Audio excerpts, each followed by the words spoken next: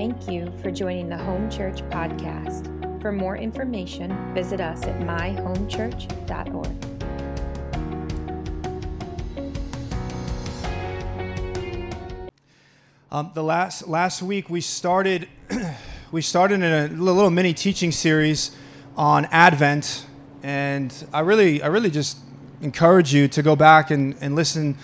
I just feel it so often we enter into a season like this, and either it's just been watered down because of what goes on in our culture, or we just get so familiar with the text that we lose the wonder of what we're celebrating. And we really we're taking time to go through biblically what it means. What does Advent season mean? Which Advent is about the coming of Christ. And so one of the things that we shared is that technically, where we're positioned right now as believers, we're actually living in the tension of two Advents. Christ has already come, but he will come again. And what I had mentioned last week is we focused specifically on the coming of Christ. And then I said we're going to use that to really speak into how the first coming prepares us to know that he'll do it again. Because there was a point in time, I got to imagine there's a point in time, and you see it kind of in the scriptures, where when you're waiting, as we said, 4,000 or so years, going back to the promise of the seed coming out of Eve, if you wait that long, at some point you're going to start to say, maybe he's not coming. Maybe we misheard. And I feel you hear those similar comments being made today. Oh yeah, Jesus coming back. He said quickly, it's been 2,000 years or so. But I want you to know, just as he came in the first time, he will come again. And we will find out it was not a myth. It was not some fairy tale, but as he first came, he'll come again. Now, that's where we're going to be going. But I actually felt to take one more week to just really speak into the first coming of Christ. Next week, we'll finish off with looking at how this first coming prepares us for the second coming. I think it's appropriate as we move out of Christmas that we would look at what comes after Christmas, right? But I want to just spend one more week talking about this first coming of Christ, being that it's literally almost Christmas Day itself. I just felt it was more appropriate to still hone in on this. And there are so many things that we could talk about when we were talking about Christ coming. But what I felt the Lord stirring in my heart this week was specifically the idea that when Christ would come, he would be a light. He would be a light to the world. He'd be a light in the midst of darkness. In fact, we were singing Jesus, you change everything. And I really feel that for this morning that we're going to step into that. Why speak on this outside of the fact that I just feel the Lord highlighting it? I mean, there's a few reasons. Number one, culturally, one of the things that really marks the Advent season for us culturally, one of the first indications that we're in Christmas season is what? We start putting up lights. And, it's interesting. We do so many things that we don't even realize it's beyond just being decorative. It's actually highly symbolic. And one of the things that we do with lights is we put them on our houses, and then at night, what happens? When there's darkness, we have light shining, right? We don't even realize these things are rooted in the idea that we are actually proclaiming a gospel truth when we do this, that in the midst of darkness, light came in. The other thing that I really felt was important is even though, is he all right? Hurt his knee? All right. Oh no, like father, like son, I just hurt my hamstring. Yeah, we'll pray for you, buddy, at the end, all right? Even now. Lord, I pray you would touch his hamstring in Jesus' name. Jesus' name. Thank you. So outside of that, the other thing that I really feel it's appropriate to speak into light is there are so many gospel truths that drip from the Christmas story, but light is absolutely foundational. And I want to just image it this way. If you were to go into a room and look for something or do something, what is the very first thing you must do when you go into a room? You must turn the light on. It is absolutely impossible to do anything else until the light turns on. And all of the great truths that come from the Christmas story, the things that impact our lives and we're called to walk in, we can't do any of that without light. And so I feel the Lord wants us to focus on light because everything else, it's honestly, it doesn't mean anything if you're not walking in the light, if you have yet to receive the light. And finally, I just feel culturally, I feel it's so appropriate to speak into how light breaks forth in the darkness because when we look around, I think we all understand there's a lot that's taking place in our culture. And I want to just remind you and encourage you that God is not afraid of the darkness. Actually, some of the greatest move of God's are birthed forth from the darkness. And in the same way that he came in light, I believe God is doing it again and again and again. So here's what I want to do. We'll see how the Lord moves this exactly, but I want to speak into encountering the light of the world. And then, depending on how that goes in time, real quickly, I want to share with how we're then commissioned to be the light of the world. So Lord, I believe, wants us to encounter him as the light of the world, and then he wants to commission us to be the light of the world. Not that it's us ourselves, but it's Christ living in us and through us. So, is everyone in Luke chapter 1, verse 78, 79? The Advent season is not simply about a birth. I hope you see that it's about a coming. One of the most famous or most frequently used expressions in the life of Jesus is according to the Scriptures. You'll see it all throughout his sayings and his actions. It would say, according to the Scriptures.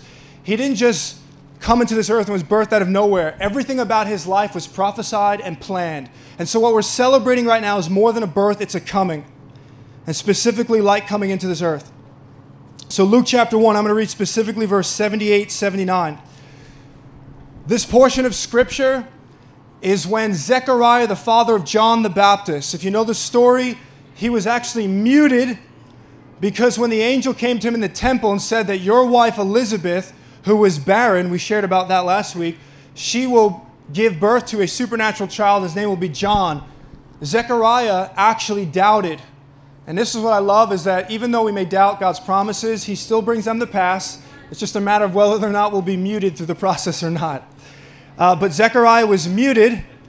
And what happens is when John the Baptist is born, they ask Zechariah, what will his name be? And he gives the name that he was told to, John. The moment he writes it on a tablet, his mouth is open. And the first thing that Zechariah does is he begins to prophesy for about 10 verses. He prophesies over the life of Jesus, and he prophesies over the life of his son, John. It kind of transitions halfway through. And towards the end, I'm reading this one out of the NLT, Zechariah actually begins to talk about how his son, John, will prepare the way for Jesus. And he says, this is what Jesus' ministry will do when he comes to the earth. Verse 78, it says, because of God's tender mercy, oh, I love this, because of God's tender mercy, the morning light from heaven is about to break upon us. Because of God's tender mercy, the morning light, it's a picture of the sun. I don't know, I just have like a Lion King picture here. Darkness over the land and light is coming upon it. And Zechariah is getting a vision of this child who's going to come to the earth, and it's going to be like the morning light breaking upon us. And then verse 79, he says what? To give light. Everything about the ministry of Jesus is selfless. He came to give. To give light to those who sit in darkness and in the shadow of death, and to guide us to the path of peace. So we're going to look at two passages from this place. I want to set the stage right here. That this says, John says, I see a vision of this child who's coming into the earth, and he is going to be like a morning light breaking upon us, a people who sit in darkness in the shadow of the death. There are many things we could share, but one of the things God was speaking to me that I want to encourage you, and it's encouraging me, is that this right here tells us that the context of the first Christmas story, it is so counter to the commercialized presentation that we see nowadays, which presents Christmas as a fantasy world, of which somehow if we can just be together and be with one another, it will just all work itself out. I want you to know that the context of the first Christmas story is so very different than that. And that's important because sometimes, many times, we have things going on in our life and we have no idea how to reconcile what's going on in our life to what we're presenting as Christmas today. But the context of the first Christmas story is that there was darkness upon a people and a land, thick darkness, but God showed up. The context of the first Christmas story is not let's just pretend like nothing's happening or let's just say it's doom and gloom. The context of the first Christmas story is that there's real darkness. There was real pain. There was real loss. There was real tragedy. There was real disappointment, real hopelessness. There was real bondage, real rebellion. But in the midst of all of that, God showed up. Light came in. And he didn't just show up. It says the light will break upon us, which is a violent act of God's intervention to do for us what we could not do for ourselves. And the testimony of Christmas is that 2,000 years ago, the light of the world broke into this earth. Like on a cosmic, global level, the light of the world broke forth. And what's been happening 2,000 years since that point is individual lives have been encountering the light of the world. He doesn't just want to be the light of the world, he wants to be the light of your life. And my story, along with many other people here, is that when he broke in, like this violent act, God stepped into the midst of darkness and disappointment and loss. We're like, what in the world is going on? God came, showed up, he broke forth, and from that moment, God has been coming to people individually who are sitting in darkness and the light is shining in their life and they're being changed forever. Changed forever. Like, I truly believe, I don't take it for granted just because I see faces gather, that there's a moment today for some, for you to encounter the light of the world. And the darkness that you may be sitting in will be changed forever. That could be your first time, or that can be your 100th time. You've been walking faithfully, but nevertheless, you are still in a dark season. I feel in my heart God wants to break forth into people's darkness this morning. He wants his light to come in and shine no matter where you find yourself. First time, 100th time. The light of the world breaking into a people that are sitting in darkness. Real loss, real disappointment. Sitting in darkness. As I was meditating on this, I feel like the Lord was really speaking to me about how this is an expression of you just feel stuck here. You are hopeless. This is how it's always been. This is how it will always be. And it's in those people sitting in darkness that the Lord shows up. It's even to those that are sitting in their own rebellion against the Lord. It says, because of God's tender mercy. Some of us, I know that was my life. I was sitting in the darkness of my own rebellion, and yet in his mercy, he still came to me. In his mercy, he still came to me. And the breaking upon of the Lord, it's not only a violent act, but it speaks of something sudden. Sudden. I pray for the suddenly of God's light to break forth this morning. I really do. That doesn't necessarily mean that all changes. Many times God works in processes. That's what Destiny said this morning. But whether it's a single moment or a process, that something would shift and you would really experience the hope that light is here. The breaking in of God is the sudden interruption to what we've become comfortable in. We've been sitting in something, but God comes and breaks in and it changes everything. So I want to look at, again, I said, we'll see how it moves, two passages, both in Isaiah. One is about encountering the light of the world. And then depending where we go from that, we'll just probably spend real brief amount of time on Isaiah 60 about being the light of the world. So if you would turn with me to Isaiah chapter 9, please.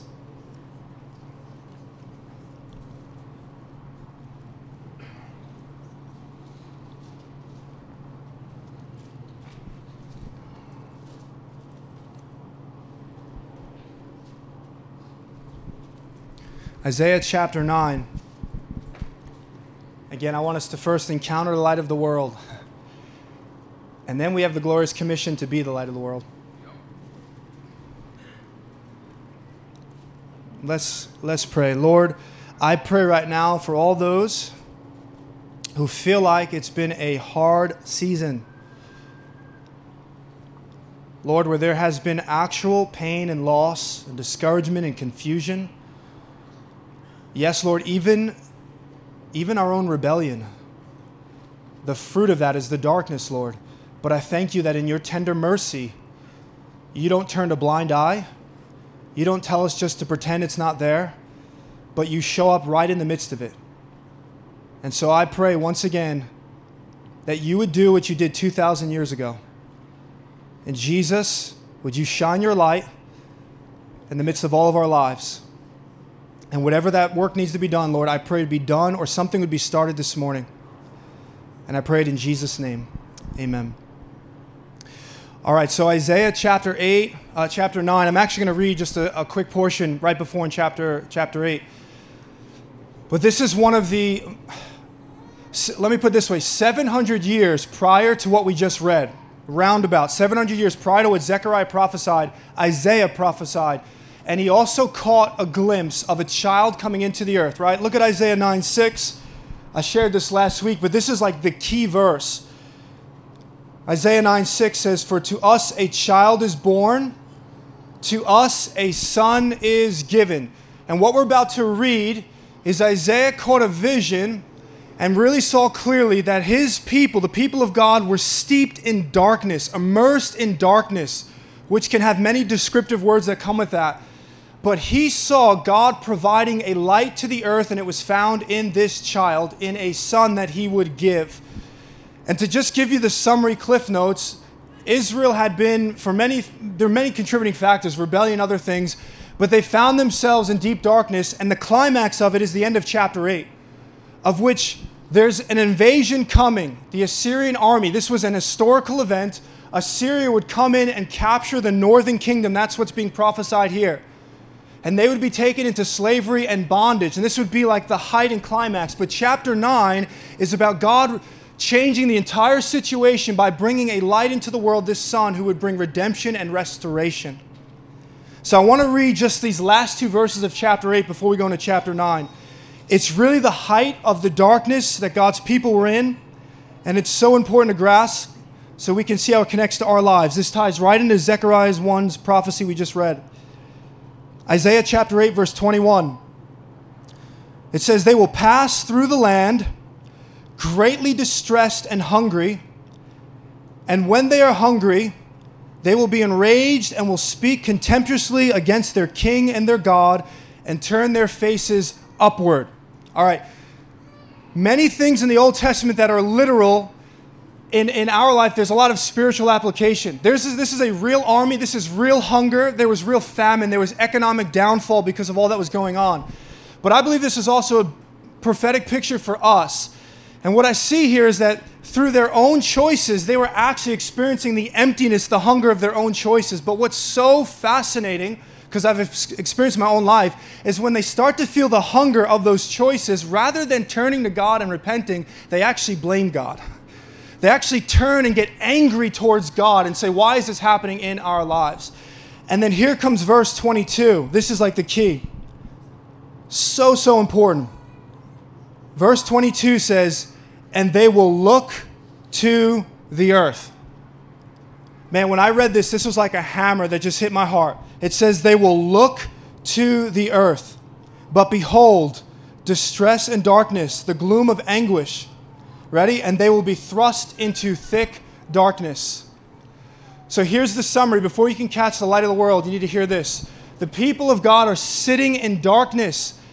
And it says, rather than looking to the Lord, they look to the earth. They look to human capabilities. They look to human resources. They look to their own strength, own reasoning, own wisdom. They look to all of these things, and what they're doing is they're saying, we recognize there's darkness, but we possess the ability to get out of it.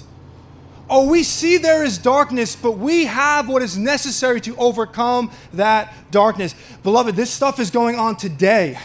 It's going on right now. People are recognizing, I see the darkness, but if we just pull together enough, if we look within our own selves, if we look to intellect, innovation, enough scholars, experts, we can find a way to overcome without looking to God.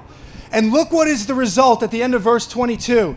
As they look to the earth, it says, "And they will be thrust into thick darkness." In other words, they're in darkness, but as they look to the earth and self rather than to God, they don't remain the same. They're actually propelled into a deeper level of darkness. This is my testimony. This is many of our testimonies, bound in addiction, saying, I got this, God. I'm God of my own life. And when I try to get out, I actually get into further darkness. I get thrust into thick darkness. This is why the scriptures say we needed a light to break upon us. It's about to say in Isaiah 9 that this child, his light will dawn upon us, or he will shine upon us, meaning the light that we need is not found from within. It's not found from self. It's not found from the earth. The light that we need is found from coming into this earth. It is Jesus. And if you are in need of light touching your life, I promise you this, look to the Lord. Look to the Lord. No matter what you're going through, He is the light of the world. If you want to actually see specifically what the Israelites were looking at, when it says they look to the earth, come back to verse 19 of chapter 8. Chapter 8, verse 19. This is God speaking to the prophet Isaiah. He says, and when they say to you, inquire of the mediums and the necromancers who chirp and mutter, should not a people inquire of their God? Should they inquire of the dead on behalf of the living? Verse 20, to the teaching and to the testimony, if they will not speak according to this word, it is because they have no dawn, no light. So Israel's in bondage, and rather than looking to God, they look to the earth. Specifically, they look to mediums and magicians and your cards and your signs and all these other things, and it thrusts them into further darkness. We may look at different things, but we look to experts and professionals, and there's a place for some of these things, but ultimately, if we don't look to the light himself, we actually find ourselves in deeper and deeper bondage.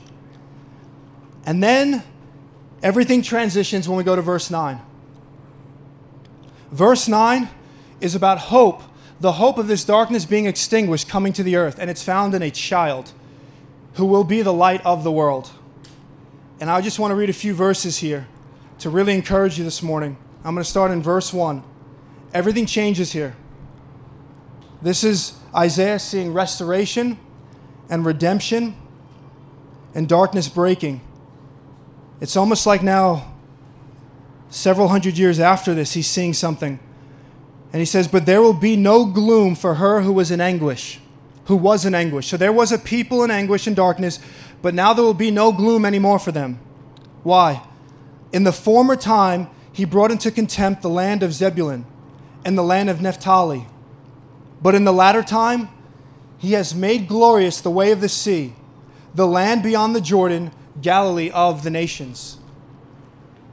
Now there's a lot to speak into this, but here's what I want you to know. When the Assyrian army came in, the most northern region, and they came from the north, was Zebulun and Naphtali, which means these two regions were real, but they also became symbolic of the place that is the most bound, the place that was sitting in darkness the longest and most severe. And what this is saying is even the most hopeless regions, the most hopeless people who have been in captivity the longest, when the light of the world comes, even they will be set free. Even those who have been under the Assyrian rule for the longest without hope, when this light comes, even that darkness cannot overcome this light. I want you to know, no matter how long you have been bound, no matter how long you may have been discouraged, no matter how long it may be going on for, no darkness can overcome this light. Nothing can stop this light when it comes to the earth. This right here in Matthew 4 was quoted about Jesus. When Jesus came out of the wilderness temptation, it's quoted about him that he gave light to those sitting in Zebulun and Naphtali. There is light for every single person this morning. And then verse 2 says this, the people who walked in darkness have seen a great light. Listen, again, 2,000 years ago, a people in darkness saw a great light. John 1:14, I quoted, the Word became flesh and dwelt among us, and we beheld His glory. We're talking about more than a light bulb here. This is the glory of God, the radiance of God. And He showed up, and 2,000 years later, He's still showing up, and people who are in darkness are still seeing this light, and everything is changing for them. The people who walked in darkness have seen a great light. Those who dwelt in a land of deep darkness, on them has light shone, or on them has the light dawned upon them. And Isaiah, again, what he's seeing is a picture of a sun dawning upon an earth that is covered by darkness. And when you think of Jesus coming to this earth, I want you to picture in this baby is a light of the world like a morning sunrise coming upon the darkness of this earth. And He'll do it again and again in our lives as we look to Him. Isaiah uses the image of a sun, and I think that's important because it really helps us to grasp what does it mean that Jesus is the light of the world. Well, there are a lot of things that sun does, and so there's a few things. Number one, the sun gives life. I'm sure a lot of you know that if we were just a little bit further from the sun, we would freeze. It is the source of life. When it says Jesus is the light of the world, it means He is the source of life of the world. In Him we move and breathe and act. There is no life outside of Him. Oh, you may be breathing, but the Bible says we're actually dead. We're actually dead apart from the life that is found in Christ. His light is the life. Listen to this, 1 John 1:4 and 5 says, in Him was life, meaning Jesus, and the life was the light of men. If you want life, you need his light. Just like we need the sun to survive, it's life. If you want life, we need him. And not just a one-time decision. This is why we talk about abiding and staying connected. He is life for me today, just as much as he was life for me when I gave my life to him. He is life. Again, 1 John 1:4-5 says, in him was life, and the life was the light of men. The light shines in the darkness, and the darkness has not overcome it. The sun shows truth. It not only gives life, but it shows truth. Without the sun, we walk in darkness. This is what I said before. The first thing that needs to happen in every one of our lives, if we're going to go into a room to look for something, you must turn the light on first. You can't do anything else. The light has to first come on. The sun illuminates and it reveals. So important. Without it, we stumble in darkness. If me or you were to go drive around at night with no headlights on, and there's no artificial lighting, no telephone poles, it is only a matter of time before we crash. His light guides us, it counsels us, it leads us, it illuminates. All of a sudden, I begin to realize, wait a minute, the reason why I feel death is because I've been partaking in something that is actually killing me. I could not understand that until his light shined in my life and I saw what is reality. Man, without the light of Jesus, we lose touch with reality. We can't make sense of things. Things that we declare are right are actually wrong. Things that we declare are wrong are actually right. We're seeing that in our nation. We need the light of Christ to break forth. We can't make sense of anything more. Why? Because we look to the earth. We look to self. We look to our own strength, and yet we're getting thrust into further darkness. We need a cry that says, Lord, let your light again break forth into our lives. And the sun, it gives life, it's truth, and it's beautiful. This is so important. How many of you love to see a morning sunrise?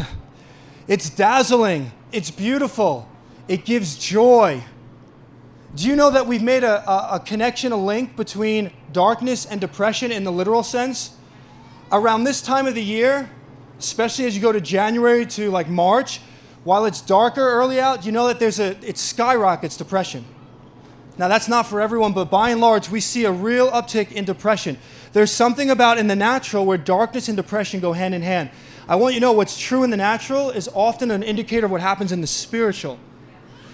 Do you want joy? His joy is found in the light. His light, the radiance, his brilliance, we speak about his beauty. What do we mean? We talk about the physical features? No, there's actually no beauty found in Jesus. Isaiah 53 says. We're talking about who he is and what he does. And the more you grow in the knowledge of God, it's so beautiful, his glory, it will captivate your heart. This is how you fight sin. Hebrews says that sin, Moses did not partake in the fleeting pleasures of sin. That means sin has pleasure, but it's fleeting. How do you fight the pleasure of sin? You fight pleasure with pleasure. You fight it with the pleasure of Christ. If you just teach people to keep trying to say no, say no, say no, say no, you can't. People would say, Andrew, you keep using drugs, you're going to die. Guess what? There was a momentary pleasure I was experiencing that I could not overcome in myself. I had to experience the pleasure of Christ to be set free from inferior pleasures. If you want addictions to be deadened in your life of lust and money and power, you must behold the light that is beautiful and radiant and glorious. You were made for this. Romans 3:23 says, for all have sinned and fall short of the glory of God, meaning we were intended to live in the glory realm with God. We were intended to behold. That's why at the heart of the new covenant, 2 Corinthians 3, Paul says what we get to do now is behold the glory of God in the face of Christ. It's as you grow in the knowledge of God, I promise you this, you're going to start finding things that you fought so hard to break off are just gone. And you'll say, wow, it's been 3 weeks, 3 months, 3 years, 30 years. I do not think and do the things I once used to do. And it's not because I tried to wrestle my way out. There's decisions that we make, but it's because I've encountered the beauty of his light, and I have been set free. Look what comes right after this verse 2, speaking about the joy that comes from his light. Verse 3 says, as this light will shine upon a people, you have multiplied the nation, you have increased its joy. They rejoice before you as with joy at the harvest, as they are glad when they divide the spoil. The very next thing that says when light comes into the earth is joy comes upon a people. Joy becomes upon a people. Now, how can this light become yours and mine? How did it become mine? And how, for maybe someone today, can it become yours? I want you to look at verse 6. Isaiah 9, verse 6. This is so important. This is the key of light coming into the world. Verse 6 says, "For to us a child is born, and to us a son is earned." Worked for? No, it's given. It's given. How does this light become yours? You must receive him as a gift. The gospel is not about me and you earning this light, working for this light, living morally good enough for this light, for we could never do that. The gospel is about when we were sitting in darkness, completely incapable of coming out, God came to us. And if you yield your life to the light, he declares you a child of light, and he empowers you to walk as a child of light. You can't work for this. The only thing you can do is receive this. But you say that's simple. It is so simple in one sense. Religion's so complex. Religion is so complex, and it brings further burdens. The gospel in Jesus is really easy. It's one man. Yield your life to Jesus, and everything that you need to live out this life is found in this man. It's simple in that sense, but it's really hard in this sense. Some gifts are really hard to receive. We see this in the natural. Why? Well, if yesterday morning at Christmas, if I open up 4 or 5 gifts from my wife, and each gift is a variation of a diet book, what do you think she's trying to say? You're overweight and you need to work out. Now, she didn't give me that, right? I mean, no, I'm kidding. She didn't give me that.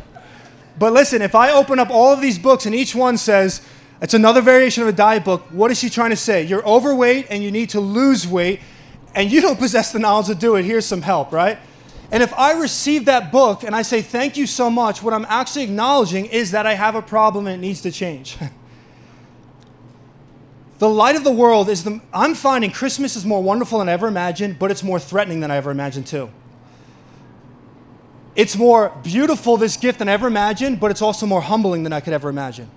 Because in one sense, it says the light of the world came to you and me when we were in darkness. He actually came because he loves us that much. But in order for me to receive this gift, I must acknowledge that I am in darkness. And I must acknowledge that I can't get out of it apart from his light. But if you are willing to do that, you will experience the light of truth, the light of his beauty, the light of life.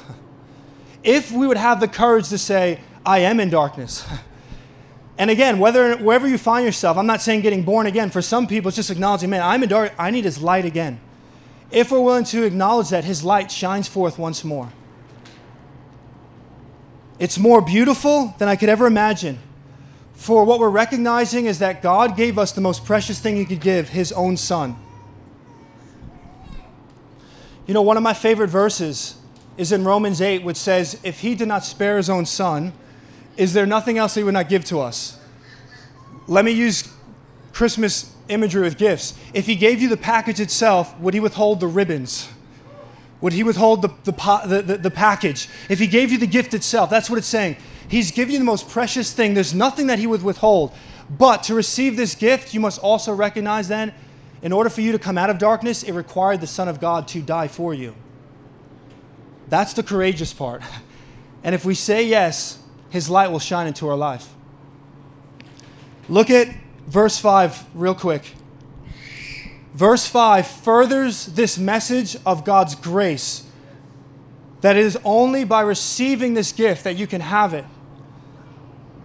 Again, many of the natural things that we read in the Old Testament become spiritual application for us. Not all. This is real things being said here. But Isaiah 9 verse 5, Isaiah sees battles coming to an end. And look what he says here, guys. You just receive this. Isaiah says, because of this child, this light coming into the world, he says, for every boot of the tramping warrior in battle tumult, and every garment rolled in blood will be burned as fuel for the fire. In other words, Isaiah says, when this light comes, this sun, he says, I see all war ceasing.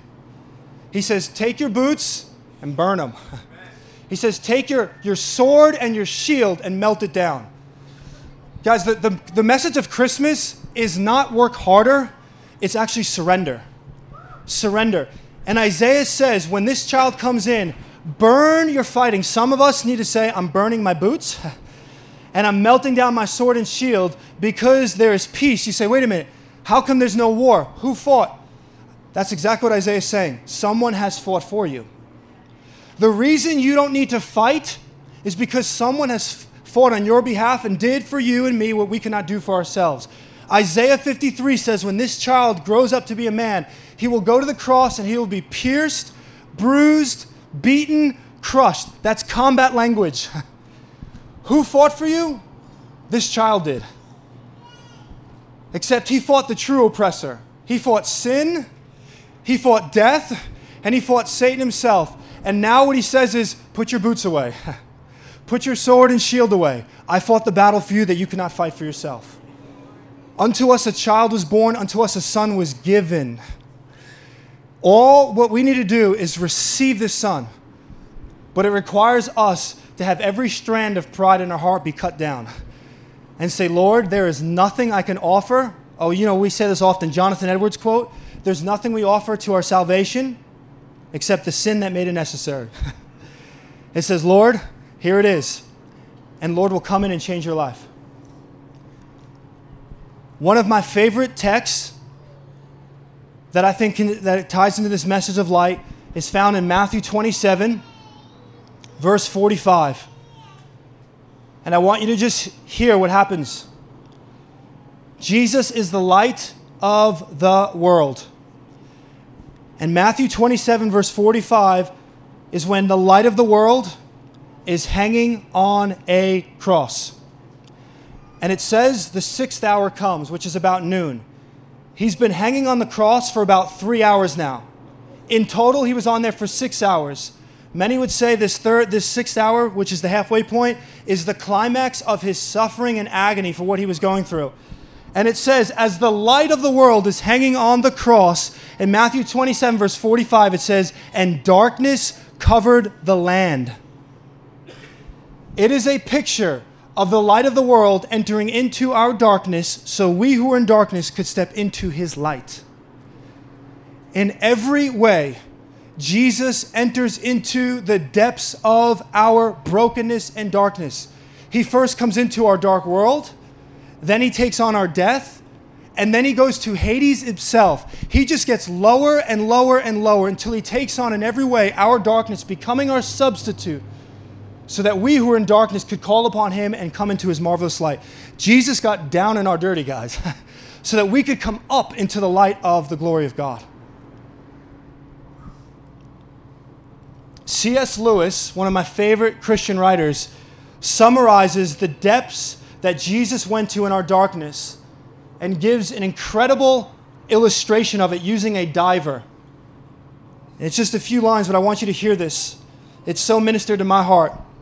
In light of Jesus as the light of the world plunging into our darkness at the cross, C.S. Lewis says this: one may think of a diver first reducing himself to nakedness and then glancing in midair, then gone with a splash, vanished, rushing down through green and warm water into black and cold water, down through increasing pressure into the death-like region of ooze and slime and old decay, then up again, back to color and light, his lungs almost bursting, till he suddenly breaks surface again, holding in his hand the dripping, precious thing that he went down to recover.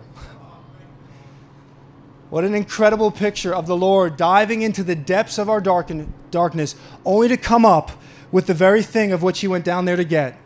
Beloved, that's me and you. And amazingly, he did that knowing many would still reject that.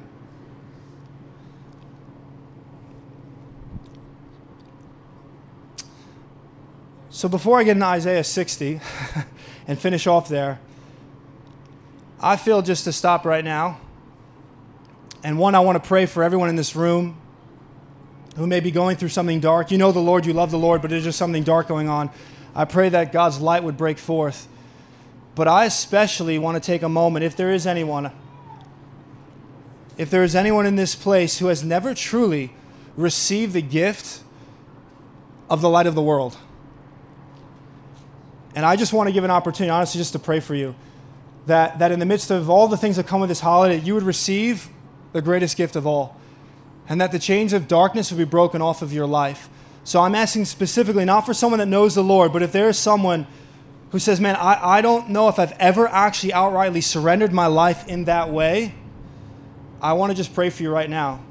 And I'm going to ask you to do something courageous if that's you. And I'm just going to ask you to first raise your hand. And is there anyone? James? Yeah. Come on, what's your name? Frank? Mike. Come on, let's have these guys come up. Can you guys come up here? This is incredible. I'm going to ask Caesar. Caesar, can you come up or no?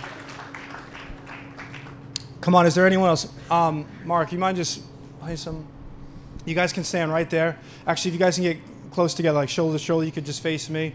And I'm going to have Caesar come right behind you. James, right? James, Cheyenne, and Mike. Is there anyone else? Guys, your life changes forever here.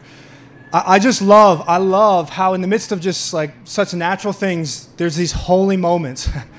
Like the Holy One came into a manger. Everything looked so ordinary, but in it, something was breaking forth.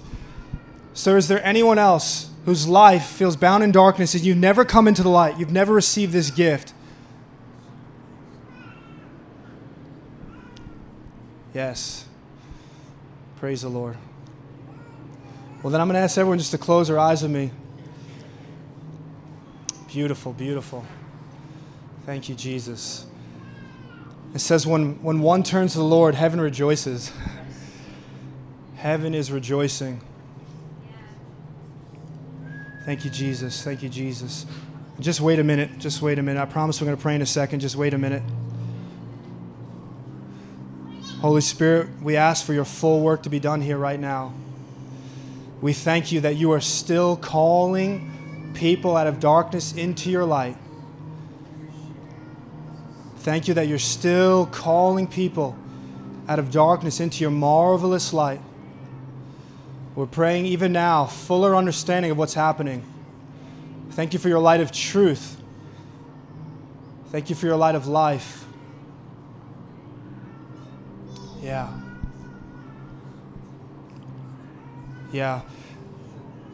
I'm going to lead you guys just in a prayer. I want to be really clear. This prayer is not anything special. It's not anything, it's not the key. It's not about the words. It's about the heart calling out of darkness to the one who came, who is light. And so it's more than just repeating words, guys. I want you to focus your mind and your heart on Jesus. And whatever you say, to say from the heart. And I promise you, your life is never going to be the same. Some things will break off immediately in Jesus' name, and some things will be more of a process, but nevertheless, your life will never be the same. So I just want you to repeat these words. Would you guys mind just putting out your hands, like open hands, like you're receiving? You're receiving. Yeah. Let me pray one other thing first. Lord, we just come against earning and working. We come against trying to figure out if we are allowed to be up here right now. Lord, we've never been worthy enough to come to you, but you have made a way. You have made a way. You have made a way. So we just cancel out every other voice and distraction right now, in Jesus' name. Yeah, so just repeat after me, guys. Father, I thank you for sending your Son. And I confess that he is the light of the world. And I confess that I want him to be the light of my life. And I confess that I've been sitting in darkness. And in my own strength, I could not get out. I confess that my darkness was my own rebellion against you, God. But I also confess, in your tender mercy, you are coming to me right now.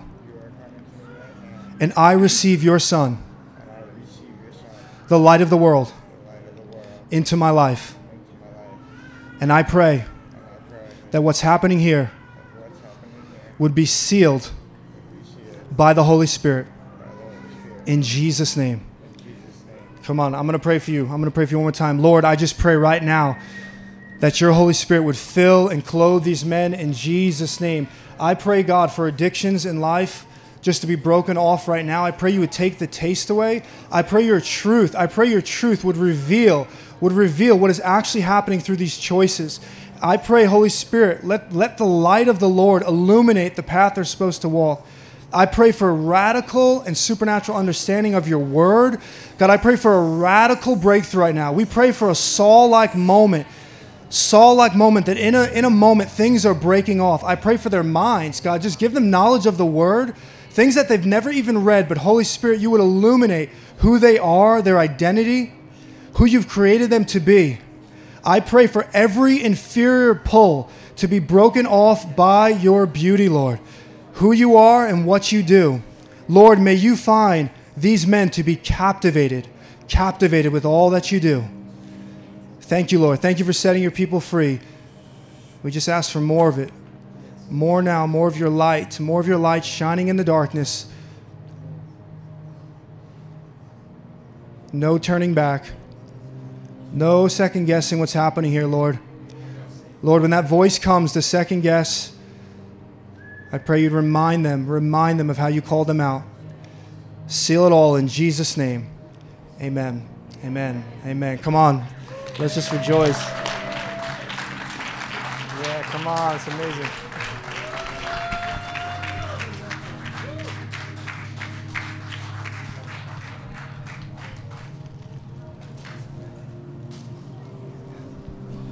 Bless you, Lord. Bless you, Lord. At the end, guys, if you could just come see me so I can get you guys set up with some next steps. Yeah, you can let that play through, Mark. I'm just going to close this out here, guys. I promise I won't take it long. I just want to really just share this and pray over everyone else here. Isaiah 60.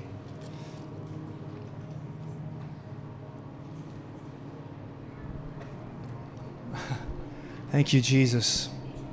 Thank you, Lord. Thank you that you're still breaking forth in people's lives. So for everyone else in this room, Isaiah 60, there's a now and future aspect of it. But ultimately, here's the commission. I want to share this and then just pray over you guys. Once we encounter the light of the world, Isaiah 60 is about a people who have encountered the light of the world are now being commissioned to be the light of the world. To be the light of the world. How many know Jesus is not walking physically on this earth anymore? But we are. His body, his hands and his feet. He lives in us. And Isaiah 60 says this. Oh, hear this for the body. We need this right now, guys. There is so much going on this earth, and the light of the church needs to rise up. Isaiah says this, arise and shine, for your light has come, and the glory of the Lord has risen upon you. Who is the light that has come? Jesus. There's no excuses. We're not waiting for another light. The light has come. Oh yes, there is something in the future of his leadership being established in its fullness on the earth, but this light has already come, and Isaiah, by the unction of the Holy Spirit, is commissioning a people to take their place, stand, live it out, arise and shine. Not just reflect, for the light lives in you. So therefore, shine. Let your good work shine, for all to see that they would glorify the Father. I see this as the passing of the baton.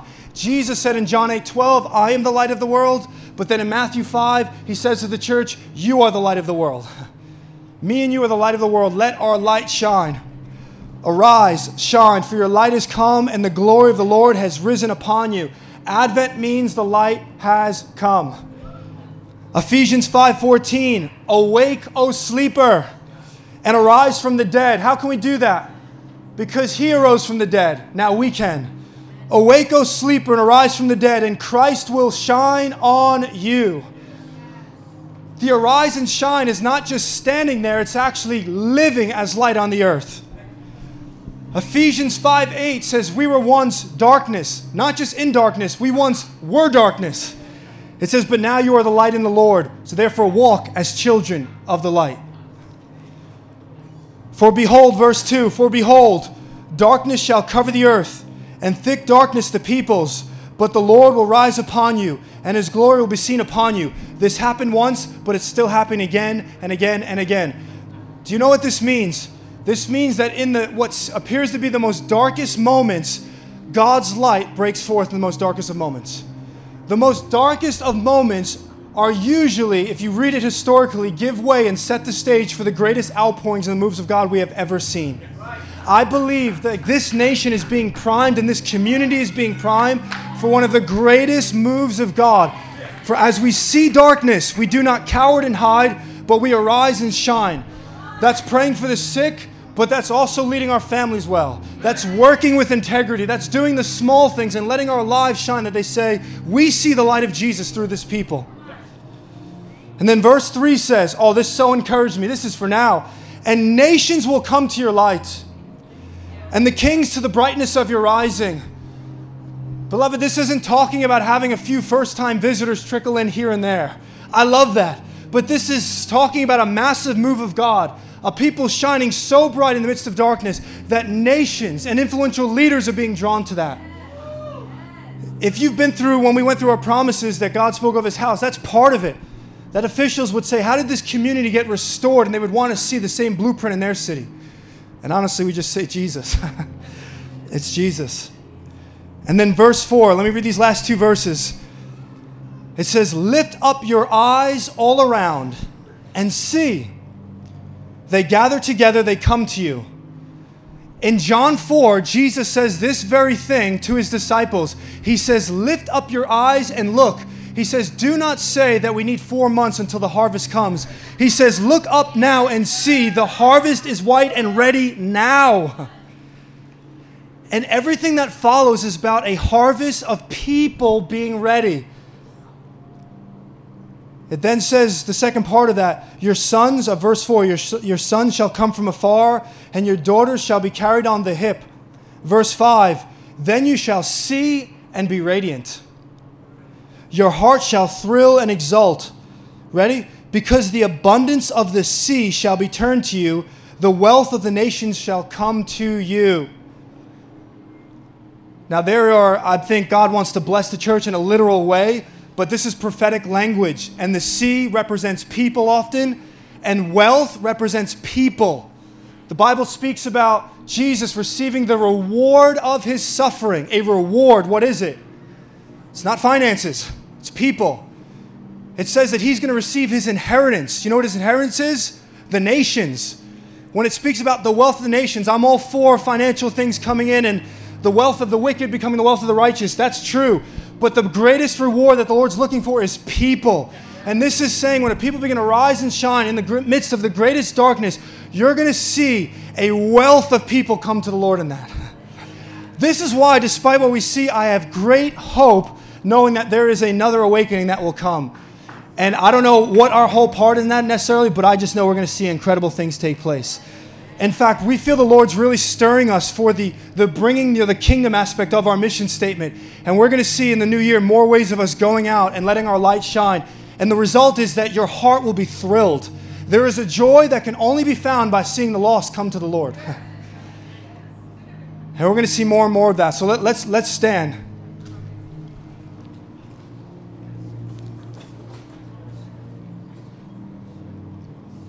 Thank you, Jesus. Thank you, Lord. Thank you, Jesus. Yes, Lord. Lord, we thank you. We thank you, Lord. We thank you that in the midst of darkness you came. So once again, I just pray for every believer in this house who needs a fresh encounter with you as the light. Today, tonight, this upcoming week. Lord, I pray you would shine brightly in the midst of all the chaos. That our lives would testify that you are our greatest treasure, you are our greatest prize. And we pray right now, Lord, as we go into a new year, Lord, that as a house we've encountered your light, but now we receive the commission to be the light of the world. So we say, arise and shine, for your light has come. Lord, I pray 2022 would be a year that corporately our light would shine in ways we've never seen it before, Lord. And I pray that we would begin to see, verse 3, the nations and leaders coming to your light. Lord, that we would see business owners coming to your light. We would see households in this community coming to your light. I pray, Lord, that our light would shine so bright this year that not a single family would not have heard about who you are at the end of this year. Whatever they do with it, Lord, is their choice. But Lord, I pray every single person would know who you are and why you came. Lord, I pray that the joy of the Lord would erupt in this house when we look and see the harvest coming in, Lord. Lord, send them wherever you want. Bring them to any body that you want. But Lord, would you just use us for your glory? Would you use us to be a part of them coming to the light? So Lord, no matter what darkness, no matter what we face, discouragement, God, I pray the light would just burn brighter. We ask it in Jesus' name. Amen. Amen. Yeah. Amen. We'll have a prayer team up here for those who would like specific prayer. But we bless you guys. Have an awesome Christmas. Go shine your light. And we'll see you guys next week. For those of you who came up before, if you want to just come up to me, I'd love to talk to the three of you guys. We love you. Anyone else who needs prayer, come on up. We'll have a prayer team up here. Have an awesome holiday week.